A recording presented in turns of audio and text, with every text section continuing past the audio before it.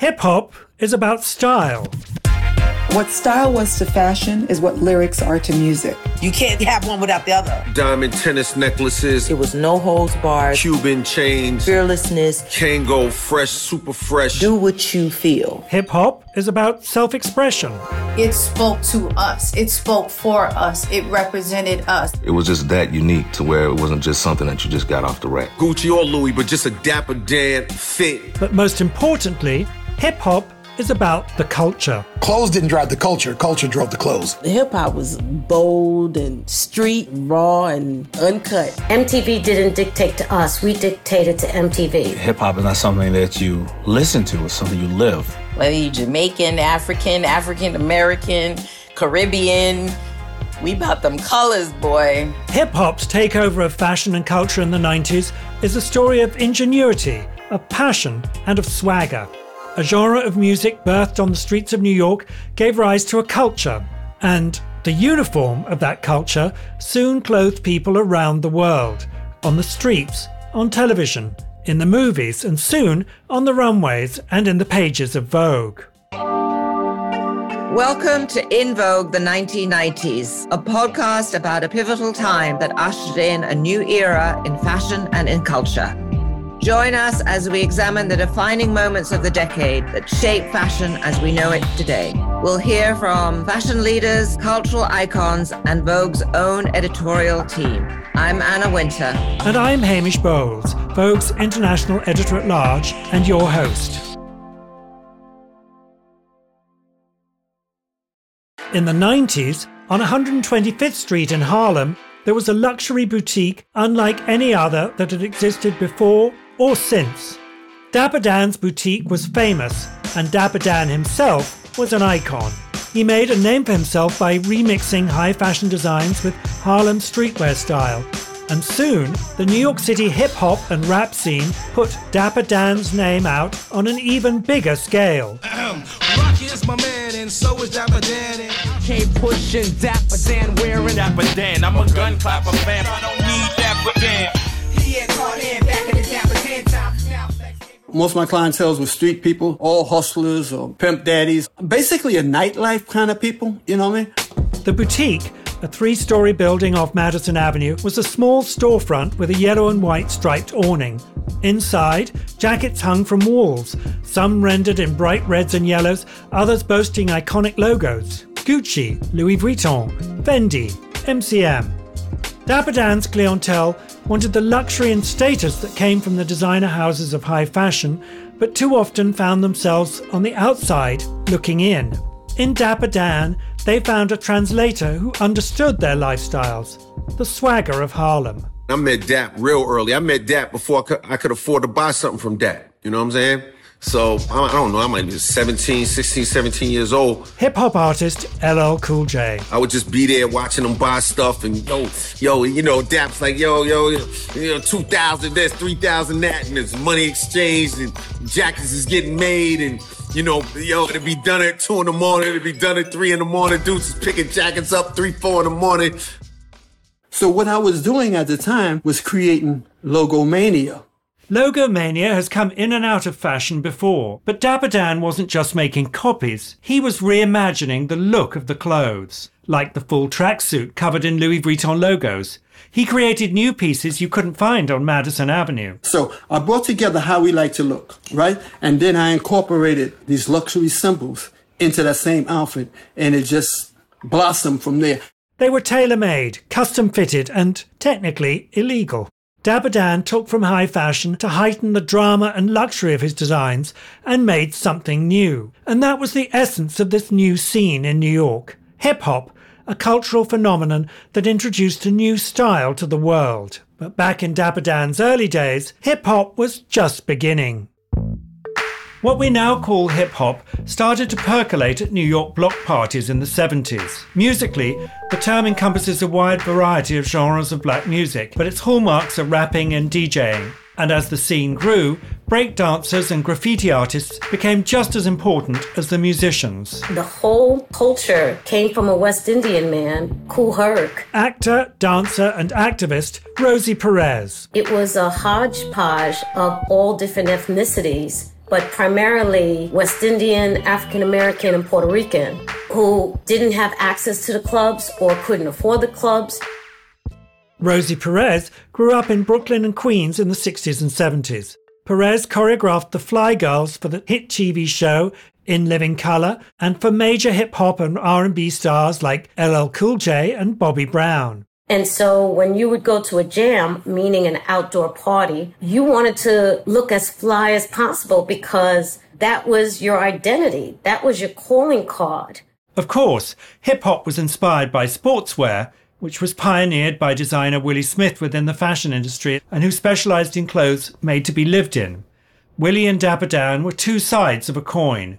Willie working within the system, Dapper Dan outside of it. What he was doing uptown was extremely similar to what Willie Smith was doing downtown, but in a very different way. Fashion historian Darnell Jamal Lisby. Uptown, he was merging luxury monograms with, tracksuits or with silk shirts or the fur jacket or fur coat. He was merging those things and making them functional and fashionable. Style was essential, but it was also dictated by the requirements of the party. If you are breakdancing, you want to go do windmills and various other things like that. In the early 90s, entrepreneur Damon John started his clothing line, FUBU, out of his mother's house in Queens after noticing the potential to sell streetwear to young men. You can't have bell bottoms on or any kind of looseness on your pants, so you have to taper your pants.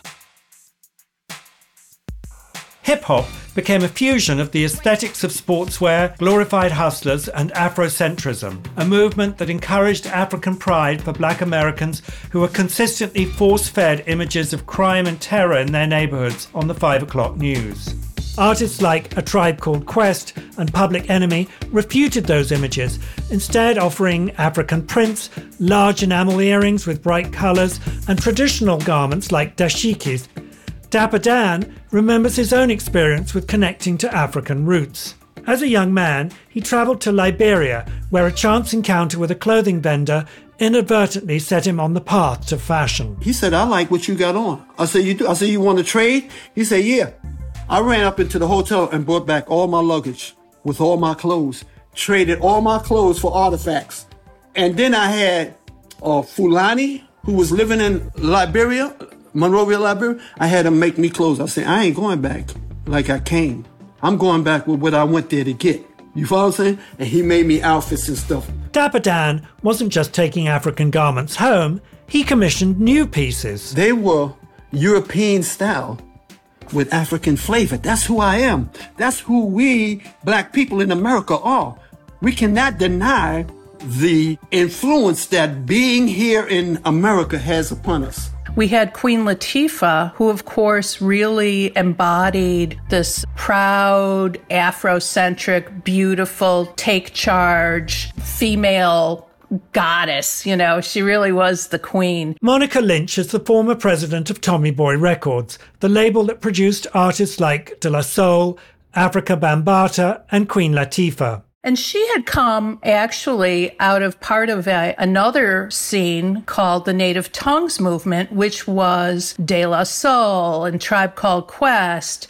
And that started in the late 80s. And this was also sort of an Afrocentric type of visual vibe. Lots of African print shirts and leather pendants. And as the iconic hip-hop group Salt and Pepper points out, there was the big, bold jewelry. Some went along with the Afrocentric themes, some was just to flaunt. Remember nugget rings, gold nugget rings? This is Cheryl James, better known as Salt from Salt and Pepper. Like if you had it wasn't no diamonds, it was nuggets. You had a nugget, you was doing the damn thing. Pep had a gold nugget ring. And this is Sandy Denton. Pepper. Like with the gold earrings, of course, the big door knocker earrings, bamboo earrings. As hip-hop's cultural influence grew, hip-hop style and high fashion were about to collide. And you could hear it in the lyrics, like in this song from LL Cool J, Around the Way Girl. I want a girl with extensions in her hair, bamboo earrings, at least 2 pair, a Fendi bag. We come from that. We coming from African kings. We coming from a culture of gold chains and jewelry. Hip-hop artist LL Cool J. When I went over to, Grand Bassam, what used to be Grand Bassam what used to be the Ivory Coast, in Abidjan. When I was over in Abidjan, the kings and the elders of the village had gold around their necks. And as hip-hop flourished, the Afrocentric look and the luxury aesthetic were rising simultaneously in the styles of the most prominent African-American entertainers. The rappers. The rappers started being able to afford my clothes when they started getting deals with the record company. Dapper Dan again. Russell Simmons used to tell all his acts, get all his acts, and everybody, all the promoters together say, make sure you go to Dapper Dan's and get an outfit. By tapping into what the rappers wanted to wear and the image they wanted to evoke, Dapper Dan forged a new kind of celebrity identity and aesthetic. I looked at the Rat Pack and how they dressed. And then I looked at what the street was doing. So I knew that I can formulate a look for hip hop, just like Sammy Davis Jr. and Frank Sinatra and all of them have formulated that. I'm going to create to go with these rap artists. I'm going to give them a look of their own. The rappers flocked to Dapper Dan, and in turn, he helped create some of their most iconic looks. Like Eric B. and Rakham's leather jackets with their names emblazoned above interlocking Gucci G's, or Salt and Pepper's 8-ball jackets. 8-ball jackets was the thing at the time, and Play from Kid and Play had a leather store, and he's also an artist. And so actually him and Herbie came up with the concept of the 8-ball jacket. We took the design that Play and Herbie put together to Dapper Dan to construct the actual jacket. As Dapper Dan became synonymous with rappers, his shop started drawing attention, and not always the welcome kind. Dapper Dan started getting court orders to raid his store from the fashion houses that noticed their logos being used. They would seize counterfeits to hold before trial. Every time the store was raided, Dapper Dan would rebuild. But after a series of raids, including one by a team of Fendi lawyers, led by now Supreme Court Justice Sonia Sotomayor, Dapper Dan would have to go underground. He would sell clothes all across the country out of his car for the next 20 years. But streetwear would pick up where Dapper Dan left off. You had some young entrepreneurs in different pockets throughout the United States who were paying attention to the street cues. Fashion historian and author Elena Romero. You had Carl Kanai, who was Costa Rican born, who was raised in Brooklyn, who would later move to Cali to really launch his brand. Carl Jones, who had a surf background. You had April Walker, who created Walker-Wear in Brooklyn. Inspired by Dapper Dan, April Walker opened her store Fashion in Effect in Brooklyn and would soon help to pioneer the baggy aesthetic that would become prominent in hip-hop. I created more legroom. I lowered the crotch because that was a complaint I was hearing, because prior to this, men were wearing Calvin Klein jeans. So we were coming out of that Lee stage, that Calvin Klein, that Levi, and we were going into baggy. And I was one of those leaders to create that aesthetic.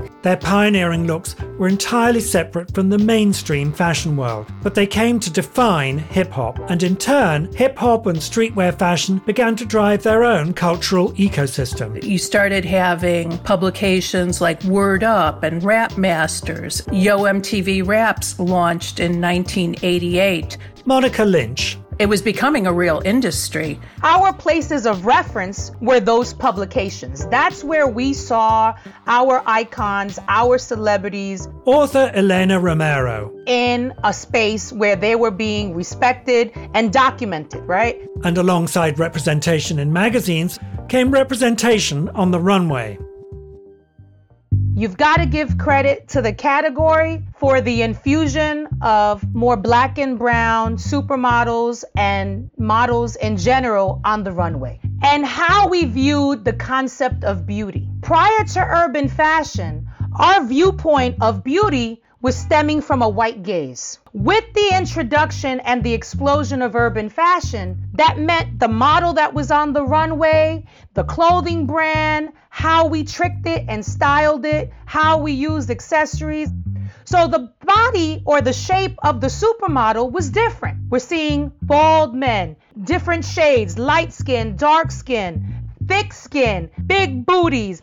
Every type of body shape that you can imagine is now common and normal on the runway. Oh my God, Becky, look at her bed. That representation took its cues from hip-hop. Sir Mix-a-Lot's 1992 hit, Baby Got Back, for example, became an anthem for women of colour who didn't fit Eurocentric standards of beauty. Okay. I mean, her butt, it's just so big. I thought that what that was saying, what the fashion industry was saying to African American women, was you need to assimilate to what we call beautiful or suffer the consequences. And I wanted to write Baby Got Back in a wink, wink, nod, nod way.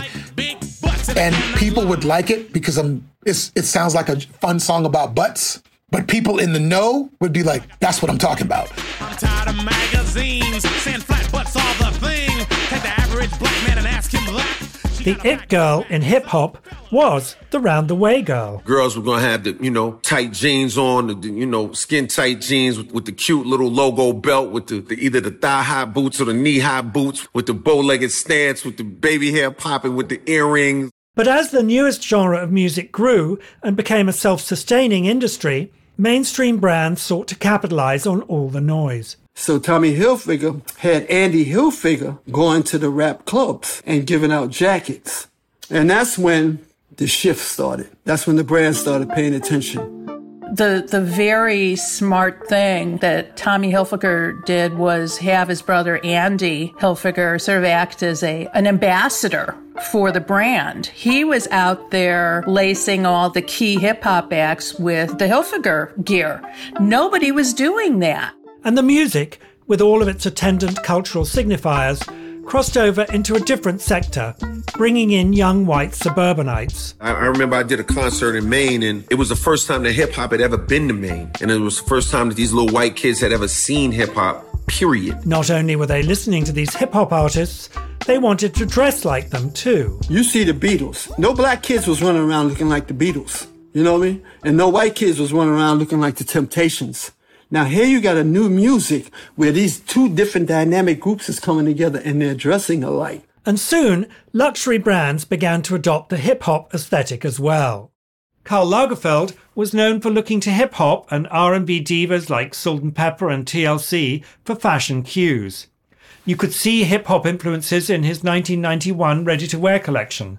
Singer Monica recalls what it was like to work with him when she first started out. The greatest experiences for me in the early stages of my career was just being his muse for a week and trying on the different things that he felt fit my body and seeing what it was really like for, women that were built like I was. It was such an honor because when you come from where I come from, you're constantly told what's not possible and what you can't do.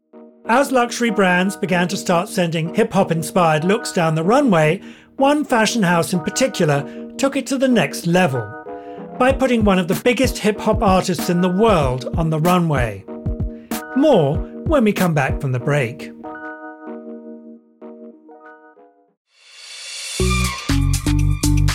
Hey, I'm journalist Sam Sanders. I'm poet Saeed Jones. And I'm producer Zach Stafford, and we are the hosts of a podcast called Vibe Check.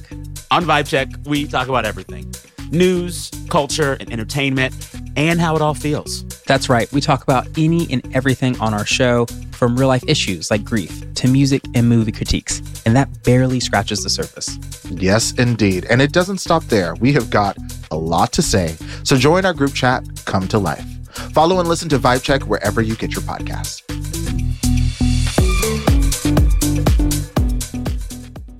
Hey friends, I'm Alamin Abdul Mahmoud. I'm the host of the new podcast, Commotion.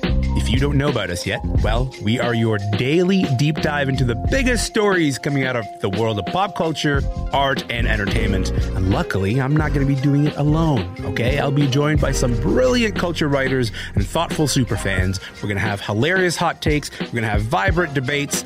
Consider this your invitation to join the group chat. Get in here and join us. Commotion, available now on CBC Listen or wherever you get your podcasts. Tupac was starting to be successful. Fashion designer Donatella Versace. So I called and I asked him to come to perform during a one-man show in Milan, in Via Gesù. Convinced that he would say no, but he said yes. So no, wait, I had to tell to Johnny after. I did before. I had no permission at all to do that. So I had to find a way to say, Johnny, Tupac is arriving. Who? Johnny says. So I told you a little about Tupac. It was 1996. And he came, he was amazingly good looking. And then he performed California Love. All the audience went crazy, model included. They stopped walking. They were all looking at him with a stage up in the hair in Via Gesù. And it was a huge, huge success. He was so happy. That runway show spawned a love affair between hip-hop and Versace that remains till this day. It was impossible to turn on the radio and not hear the brand get a shout-out in hip-hop songs. I'm clocking your Versace shade. What's all about Versace? You copy my style. Versace, gold link, stomach chains with rocks. You got me, I rock the Versace and linen. Miami, DC, prefer Versace. Most memorably, Biggie Smalls and Sean Combs donned silky Versace shirts adorned with the iconic Medusa emblem in their video for Hypnotize. And later, Versace started dressing women in hip-hop like Missy Elliott for the red carpet. I remember Donatella wanting to style me, and she put me in a razor blade suit. And I never forget it. It's a purple razor blade suit. I wore it at one of those awards. And I think because I was so out there, as for just being myself, really, it allowed her to say, hey, I know the perfect person that I could put this suit on. In 1999, Donatella dressed Lil' Kim for the Met Gala in a bold hot pink two-piece, a floor-length fur coat, snakeskin boots, and a pink wig to match. But even as the mainstream fashion world was beginning to incorporate hip-hop's aesthetics, one brand in particular was pushing hip-hop fashion forward within its own communities. We would go out and we would go and buy other designers. And a lot of those designers were taking our money saying, we don't like you. We don't like hip-hop kids. We don't like African Americans. I remember going home and coming up with a name, FUBU, For Us, By Us. A lot of people initially thought it was about a color, but it was about a culture. Team FUBU, it started out as a concept, just a concept, and look at what it is now. Damon John had started to work his streetwear brand around the same time other brands were picking up. Creating a factory in his mother's house in Hollis, Queens, he would shop his clothes out to different video sets, trying to get his brand seen any way he could. Luckily, a special person from the neighborhood took notice. LL Cool J lives in my neighborhood. I don't know him that well. We go over to LL Cool J's house. We knock on the door. Ask him, can he wear our shirt? We find out he's moving to California. He says, I'll wear your shirt. And I said, can I take a picture of you? And he said, yeah, but if you ever get anywhere, and I promise you won't, you take care of me. LL Cool J puts my shirt on. As soon as he's getting in the car, I take the picture. Bang! I nail that picture. Picture comes out when I develop it a month later. He's looking perfect in that picture. I look at all the stores that are competitive stores. I don't have money to go to those stores. So what happens? Well, they all go to some trade show called the Magic Show in Las Vegas. It's held 2 times a year. I make 300 copies of that picture, and I mail it to every store that I find. They're selling Timberland, Alessi, Le Coq Sportif, Fila, Lee's, Levi's, Carhartt. And I write on it, you've seen it in the videos. The kids have been asking for it. And FUBU's just signed his first multi-million-dollar deal with LL Cool J, and we will be at the Magic Show. So he went and he did something, and finally he made a shirt that I thought was cool. And they hung outside my house, and I was like, yo, what's up? And I just felt like, you know what? Why not give these young brothers a shot?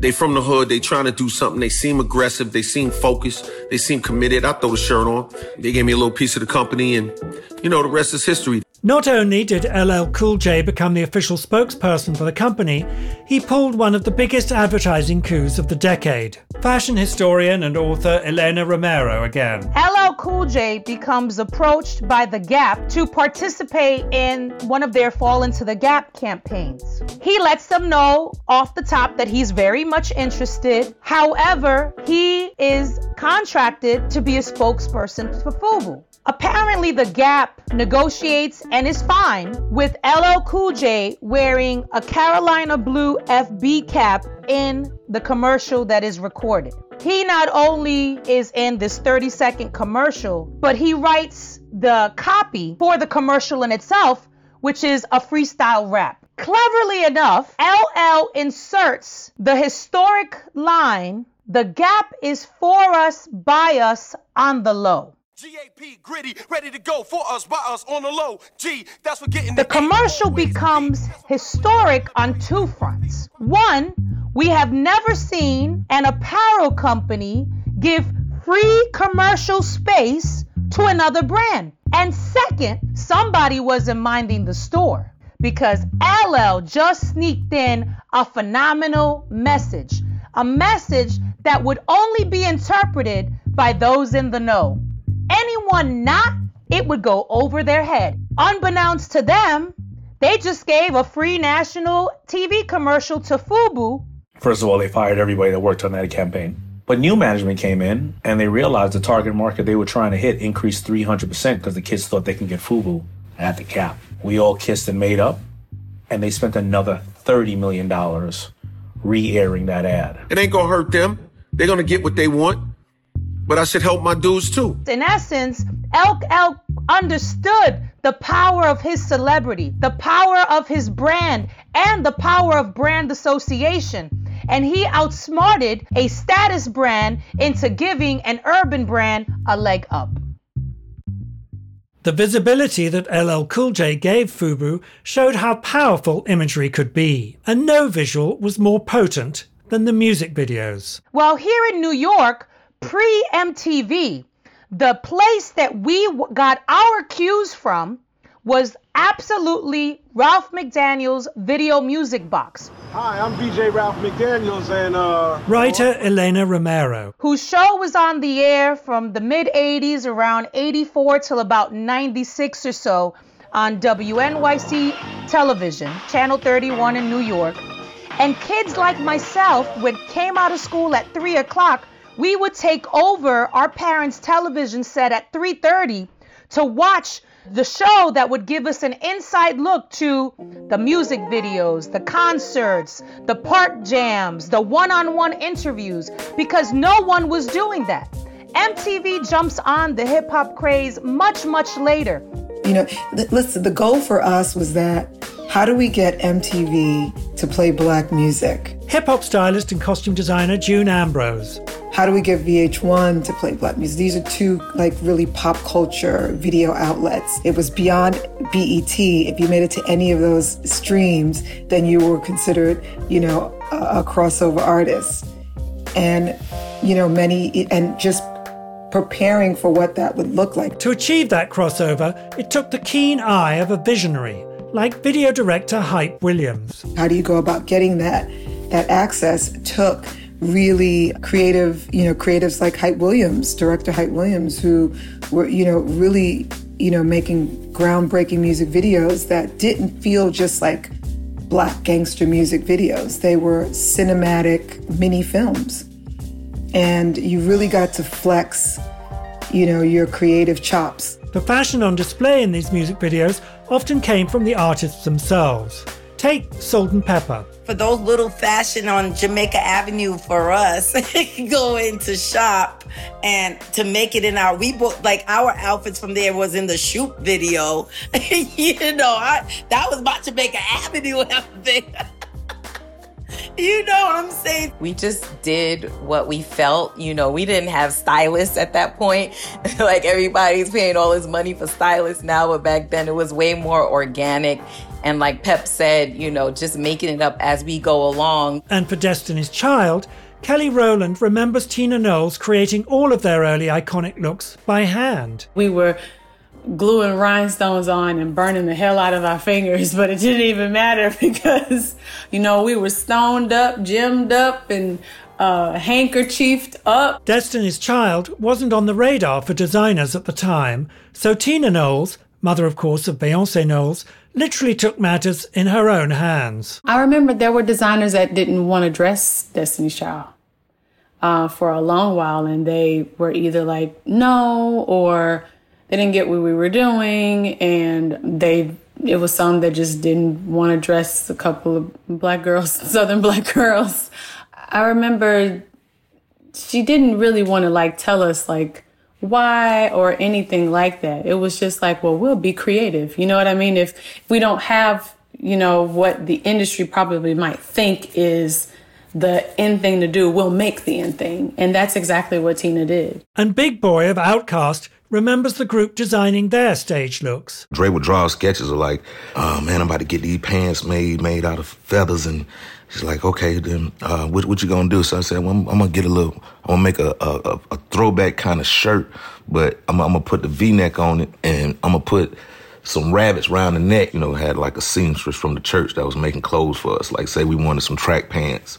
Before track pants even came out, we were like, hey, can you make us some track pants with some daisies on the side, put some roses on the knees of the pants, where it was just that unique to where it wasn't just something that you just got off the rack. But eventually, as the rappers' stars rose, stylists entered the scene.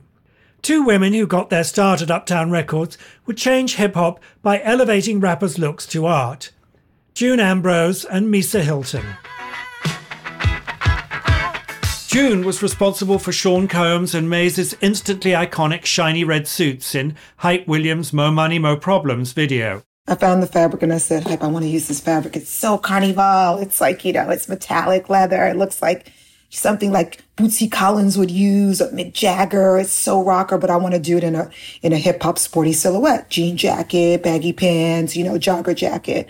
My whole thing back then was taking athletic leisure wear and reproducing it in luxury leather and suede fabrics and things that elevated the concept, but still let the artist feel like they were still in their element. Who knew at the time that it was like really a brilliant idea?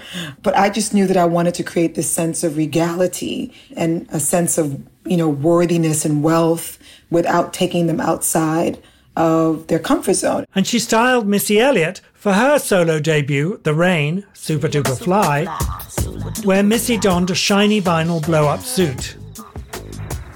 The blow-up suit was, scripted in the treatment as kind of like a Michelin man. And I thought, oh, God, we can't put this beautiful brown girl in a white marshmallow suit. June is just like, okay, well, look, I'm going to do this blow-up suit that you want. So we got in the blow-up suit, but we realized we needed to put air in it. So we had to go to the gas station, and they blew me up with the pump at the gas station, to only find out I couldn't fit in the car. So we had to walk back to the set in Brooklyn on a main street. So can you imagine, I'm in this blow-up suit walking in Brooklyn back in 97? And while June Ambrose was pushing artistic boundaries for one woman in hip-hop, Misa Hilton was getting another into more sexy, hyper-feminine looks, styling Lil' Kim in videos like Crush on You. Little Kim the queen bee, so you best take heed. Lance Rivera came up with the concept, and his inspiration was The Wiz, which became my inspiration. And so he wanted to do monochromatic looks from that scene in The Wiz. And so I just brought it to life Little Kim style. So, of course, I had to have the minks and the jewelry, and the colored wigs took it to the next level. And that was something that had never been done before. Misa was also styling other Uptown artists like Jodeci and Mary J. Blige, but her looks for Lil' Kim were all about taking risks and pushing the envelope. Kim was fly on her own, and us coming together and co-creating just took things to a new level because we understood each other. Misa went on to create the jaw-dropping outfit Lil' Kim would wear to the 1999 MTV Music Video Awards, a purple, mermaid-like suit and matching sequin pasty. It actually was an idea that Missy Elliott had. One day I was hanging out with her in her studio, and she said, you know what, Misa, Kim is so fly and out the box that she could just, if I was Kim, I would just have my whole titty out. That's how fly Kim is. If I was her, I would do something crazy like that. And so I took that idea and I saved it. I was like, that got me to thinking like, damn, how could you do that? How could I bring that to life? So that was the seed. That was a Missy Elliott idea that I took and turned it into the VMAs look. The stylists helped hip-hop reach unprecedented fashion heights, and the rap stars of the 90s soon became as big as rock stars from decades before. So there's this kind of rock star persona. No matter what genre of music you're in, you still kind of want to feel, as age-defying and climactic and iconic at all times. So how do you build an icon? You establish what it is that you're going to be, and then you're consistently doing that. But these new stars also brought new entrepreneurial spirit. They didn't just want to look the part. Stars like Sean Combs wanted to own the look. He loved the idea of, for us, by us. And Sean John was born off of the back of that concept. It was, the idea that he saw a void and he wanted to fill it. And it was also like, he had such a voice. Musicians and entrepreneurs like Jay-Z and Def Jam's Russell Simmons were venturing out and creating their own lines. Kimora Lee Simmons, one of Karl Lagerfeld's modern muses and then wife of Russell, launched her own line, Baby Phat, in 1999. But Combs in particular had a keen fashion eye. I took Puffy to his first fashion show. I know, it's crazy. And it was like leading a fish to water. And I believe it was an Honest Squeeze show. I remember bringing Puffy to the show with me one time, but it was like bringing someone to a party and then they start jetting off and they're already, the person who's like, oh my God, there's so-and-so, there's so-and-so. Combs knew his eye was good, and he knew he could turn himself from hip-hop star to hip-hop mogul. He launched his own line, Sean John, in 1998, and soon after the label had its own shows in New York Fashion Week. It was the ticket to have, If you went to a Sean John runway show, especially at Cipriani's, I'll never forget that night, it was a big deal. And for him to make the statement of all black models on the runway, that was a huge statement because you want a crossover brand. They all wanted the brand to feel like Ralph Lauren. Everybody wanted to be Ralph Lauren. That was the goal. I want to have the business that Ralph Lauren has. And to make a statement that if you have all black models, are you alienating other consumers? But I think it was the fact that he, we all knew at the time that the influence was so strong that we didn't necessarily, the same way a Tommy Hilfiger and all those other, and a Ralph Lauren, they market to their consumer and got us as consumers, that we could do the same. Diddy would be featured in a Vogue magazine spread shot by Annie Leibovitz with Kate Moss in the October 1999 issue. The feature was called Puff Takes Paris, where he appeared alongside high fashion designers Jean-Paul Gaultier, Karl Lagerfeld, Oscar de la Renta and John Galliano. But the success of Diddy's Sean John cannot be understood without the pioneers of the genre. Without Dapper Dan infusing his take on luxury in the streets of Harlem. Without the same innovators of Willy Wear, Cross Colors, Carl Kanai, Jeff Tweedy, who obviously is the CEO of Sean John and developed Sean John. He was before that with Carl Kanai. He worked for Willie Smith during the mid-1980s. So, there's definite connections and links between what Willie Smith was doing and then what, that urban streetwear movement really kind of came about. And the styles innovated by these artists have had lasting impact. The distressed denim we see now in every store can be traced back directly to Salt and Pepper. To see that come to pass in future fashion and these huge fashion designers, selling them, and putting their names to that style. It's amazing.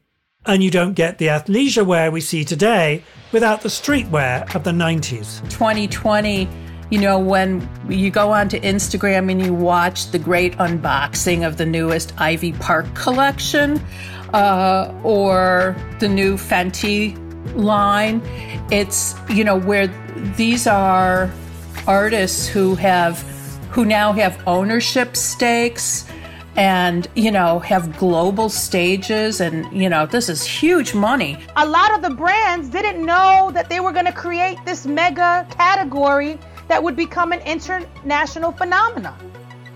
What we're seeing now is the road and the blueprint that men have paved traditionally and male hip-hop celebrities have paved are now the blueprint that the women can now use. I think now, with enough time in the business learning from our mistakes, is the right time now for the hip hop female celebrity to really take ownership of the iconic brands that they are.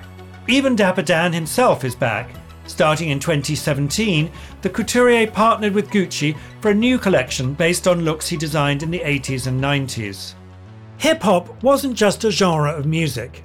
It was a cultural phenomenon that swept the world. It was music, art, lifestyle, and fashion. Hip-hop was born of a great mix of influences and in turn remixed the culture of the world around it. From its music to its art, but especially its fashion, hip-hop changed the way we dress and how we think about glamour, style, and image. It changed what it looked like to be at the top of the world.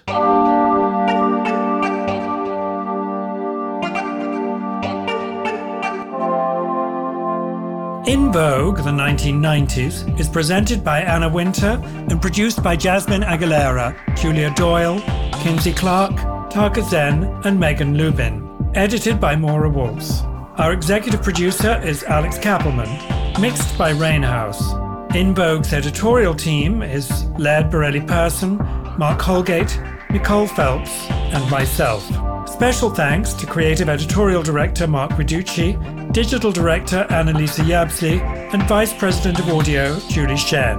Please do subscribe to the podcast. It helps new listeners find the show. You can find additional information, incredible imagery, and episode references in the show notes or at vogue.com/podcast. I'm your host, Hamish Bowles. Until next week, in Vogue.